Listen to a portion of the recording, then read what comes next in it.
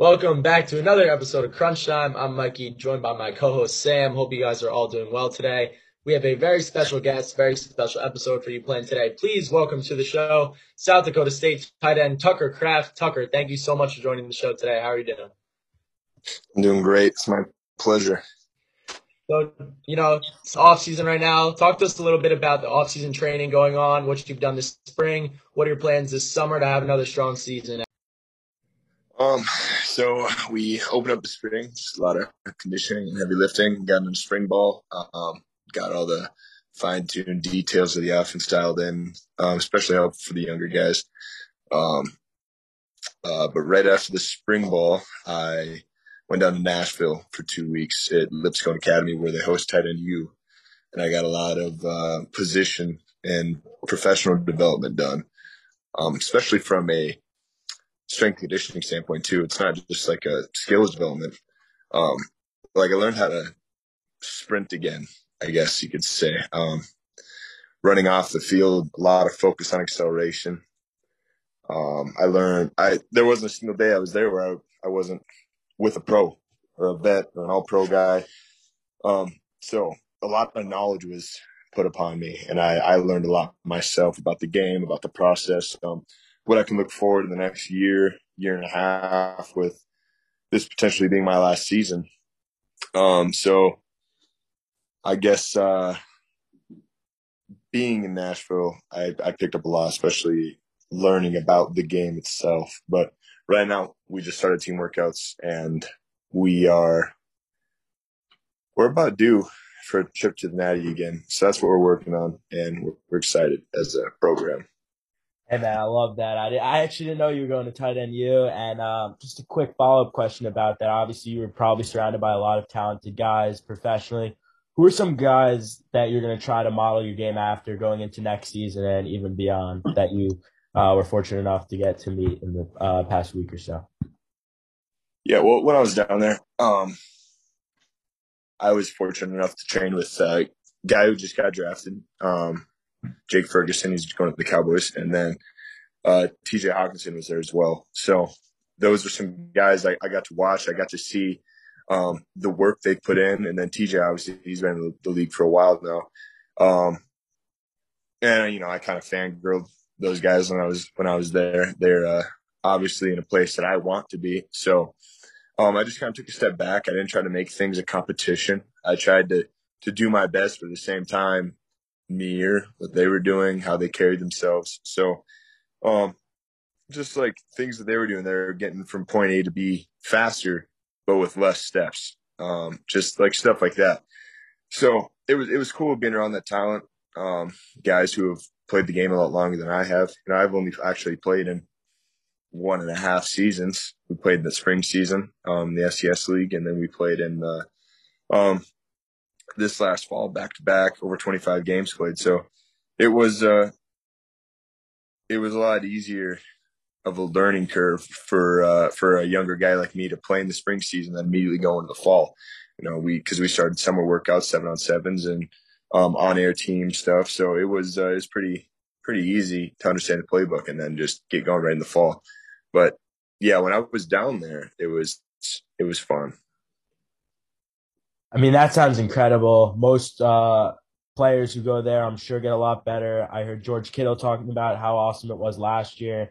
And I mean, the social media, a lot of guys were saying overall, just a great environment for learning and getting better on and off the field. And then kind of segueing into your time at South Dakota State. We're from Long Island, New York, and you're living right now in South Dakota. I mean, I don't think it could be any more different. Like, we were laughing and joking. I can't even imagine what it's like. So talk us through like your daily day. You look outside, like what do you see? Like, just kind of talk us through that. Yeah, kind of the dad of my household. I do a lot of the cooking, the handyman stuff. I take a lot of pride in the lines I leave in my lawn. But we see all phases of the season. Right now, it's about to be 90 degrees, and then just a couple months ago, there's still snow on the ground. So it shifts fast. I mean, you probably know that you're not like dumb or anything. You would understand the way the Midwest and the weather shifts and everything like that. So, but South Dakota's windy, very, very windy. We have some of the nice facilities in the FCS. We have a great indoor facility that we use the heck out of. But the thunderstorms around here are crazy too. But yeah, South Dakota State, we get about 15,000 people at max to our home games. That's full crowd, that's sellout. So that's the one thing we miss exposure wise compared to FBS programs, especially because you have to pay a subscription to watch our games live. And that was one of the hardest things, like thinking back to the spring before the transfer portal closed, like, do I see myself leaving this place? And at the end of the day, I had to think away from the money that the NIL side of football was offering, and just think of myself as a kid trying to make it. And leaving South Dakota State wouldn't have helped my draft stock at all. I'm already seated pretty well in that aspect. So leaving the place that made me wouldn't have been in my best interest. For sure, totally. And then, you mentioned the NIL, so just kind of want to hear your thoughts. Obviously, it's relatively new. Collegiate athletes can now make money off their name and their brand. Do you view this as a positive thing for collegiate athletes? What was your first impressions and what is your stance on it, right? Yeah. I had a lot of crazy stuff happen to me right before the portal closed, of third parties of major FBS programs reaching out to me and essentially saying like, hey, we kind of need you on the roster. Would you be interested in transferring to this team? And if you did, we would set you up nicely, essentially. So that was one thing that I saw as, it was positive because young guys can profit off the hard work that they put in, and women, young men and women. But I think right now it's crazy. Head coach of Ohio State was talking to his collective, and he said for us to keep our roster intact right now, we need $13 million. That blows my mind that you can't just play football to have fun anymore. Now it's about money.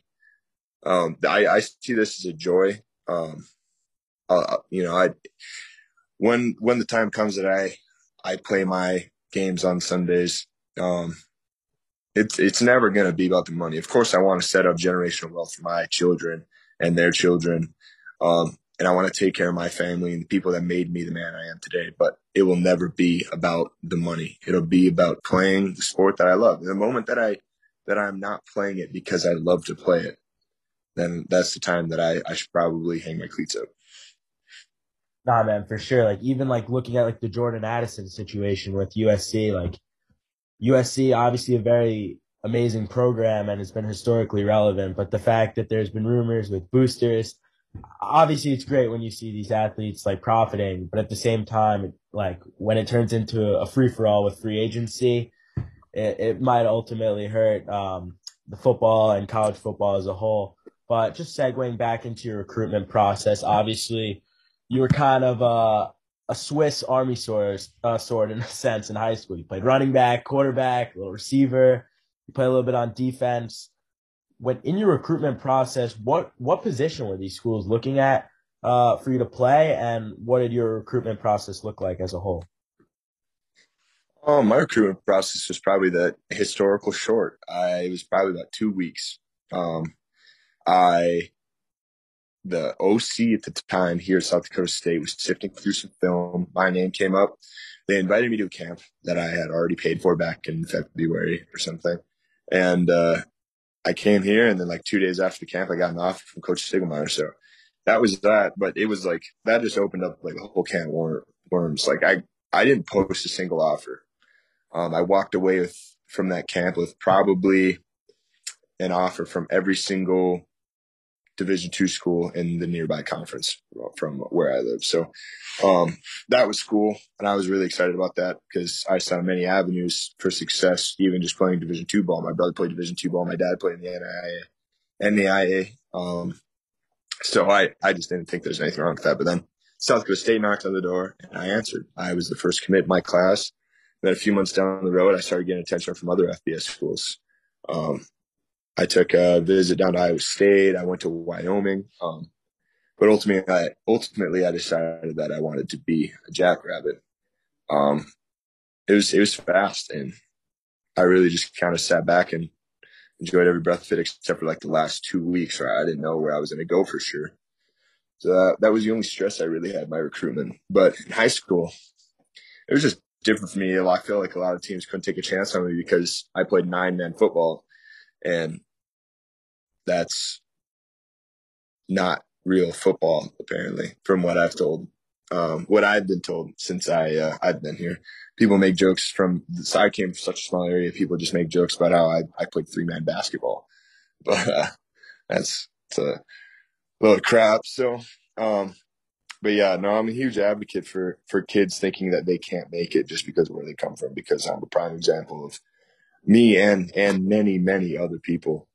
We're a small voice, but I feel like we can make the largest impact on kids, especially from the community where I come from, where I'm the only kid to ever go play Division I sport from high school. Division II is the highest that has ever come out of Timberlake, South Dakota. So I'm just a large advocate for kids and them believing in themselves and taking the extra steps in nutrition and fitness for them to make that next leap. Wow, that's really interesting. I mean, the 9-on-9 football thing is not something you hear every day. So kind of what was that transition like, playing 9-on-9 in high school, playing all those positions, to then having a more set position at South Dakota State, obviously a very big program with a lot of guys on the field, kind of talk about how that transition was like for you. Yeah, all the camps I went to as a receiver or a tight end. So that was always kind of clear. But the 9-man football it's very simple. It makes special teams a lot harder. It used to be played on an 80-yard field, but most schools just had 100. The only difference really, they take out your offensive tackle, so it goes center, guard, tight end. I didn't play tight end in high school at all, like maybe 3 snaps in my entire career. But on defense, they take out a safety and a D lineman, so you get usually just a 3-man front, 3 linebackers, 2 corners and a safety, and then on offense you have whatever amount of receivers and running backs you want, but then just 5 offensive linemen, counting 2 tight ends or just 1 tight end. I mean, that's awesome. I think it opens the field up more. You got guys with speed, especially, get to showcase that. There's just a lot more space. That's awesome. It seems like it ended up suiting you really well in college, and hopefully on Sundays in the future. And then kind of talking about like the NFL draft and next season. Obviously, you're very happy where you are today. You're extremely grateful for, coming from a small town and working your way up. But what goals do you have on a personal note for next season, and obviously more importantly as a team? Yeah. Obviously my goal individual is catch a lot of balls and run a lot and get a lot of pancakes. That's just run blocking it's one of the more fun aspects as a tight end.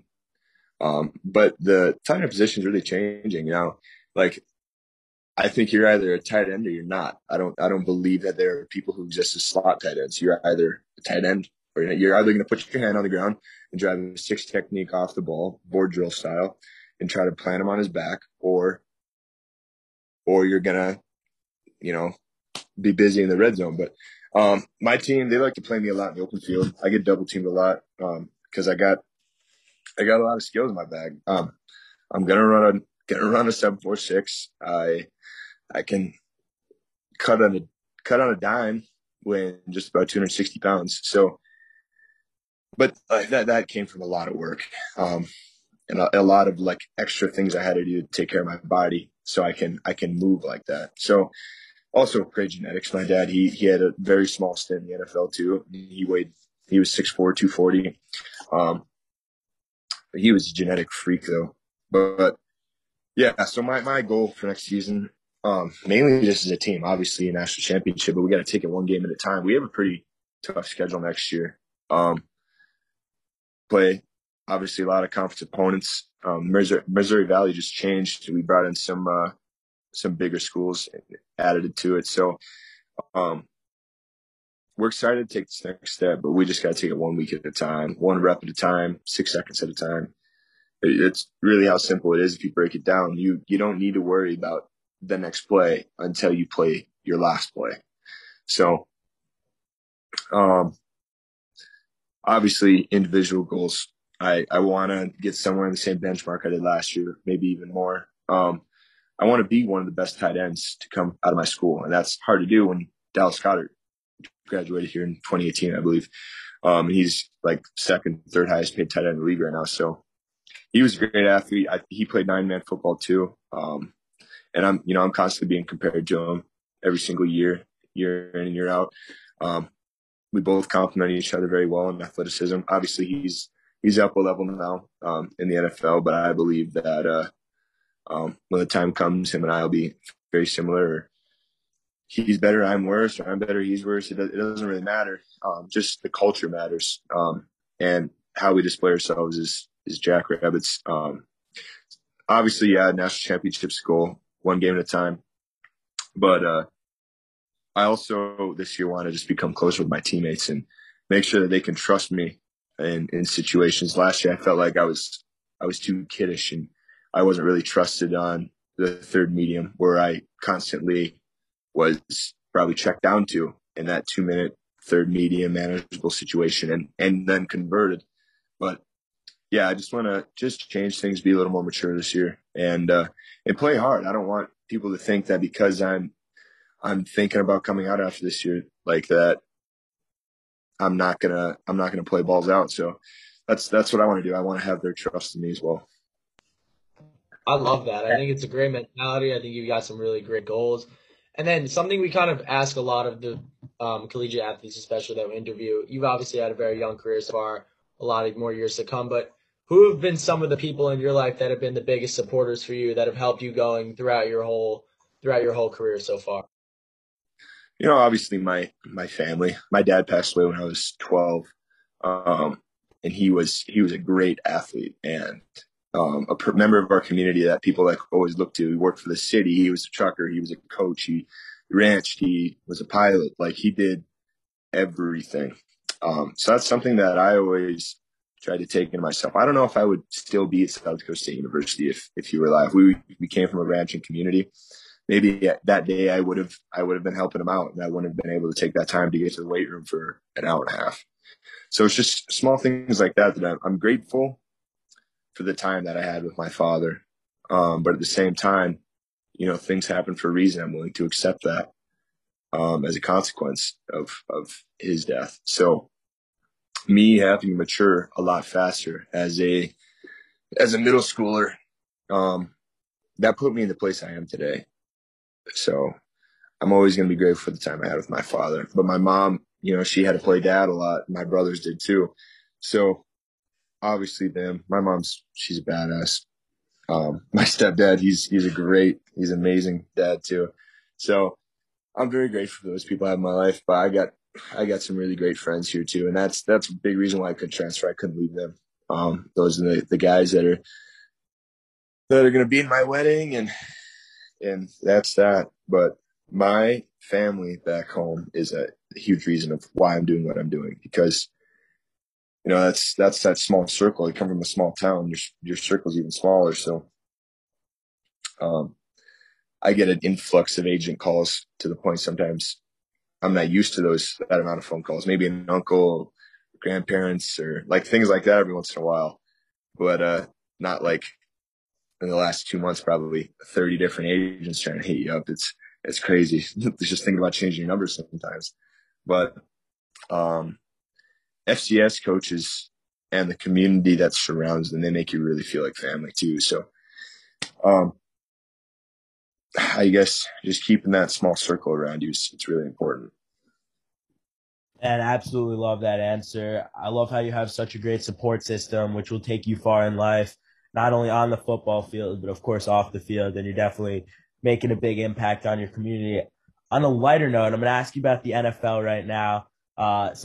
like a tight end question. If there's a sleeper tight end that you think will lead the league in yards, A sleeper tight end, I'm gonna have to go with DG, baby. Dallas Goedert, Fly Eagles Fly. He's the Jackrabbit alum, and he's someone that I look up to. Try to every day to break his weight room records and every day to break his on-field records. But he's number one for sure. Number two, probably gonna have to go with either Hawkinson or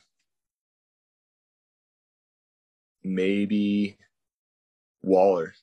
If I'm trying, Waller's an older guy.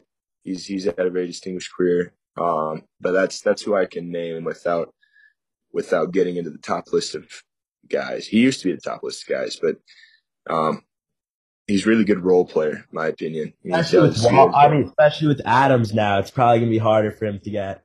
Yeah, that's what I was thinking. But yeah. I would have said Tanyan, but he's coming off his ACL surgery.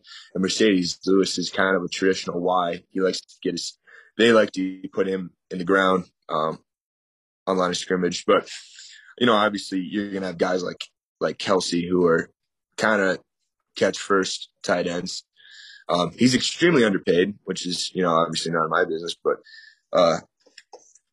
I would figure that out if I were him. But, then you have guys like Kittle who he grades out so well because not only can he catch the rock and run, but he's a monster in the trenches on line of scrimmage. So he has amazing footwork and hand placement too. I like to watch a lot of him, and he pretty much puts a clinic on about every single time he steps on the field. So yeah, those are my votes. No, I think my pick is Dalton Schultz. I feel like there's a lot of targets available with like the departure of Amari Cooper, and especially like with the improvements in that division, I feel like they might have to air the ball out a little more when they're behind, maybe against the Eagles or even the Commanders. And I think like someone as a dark horse to lead the league in touchdowns for tight ends, maybe Pat Freiermuth. I feel like he had a I think Gesicki. He makes some circus freak catches. Dude, he's a red zone target for sure.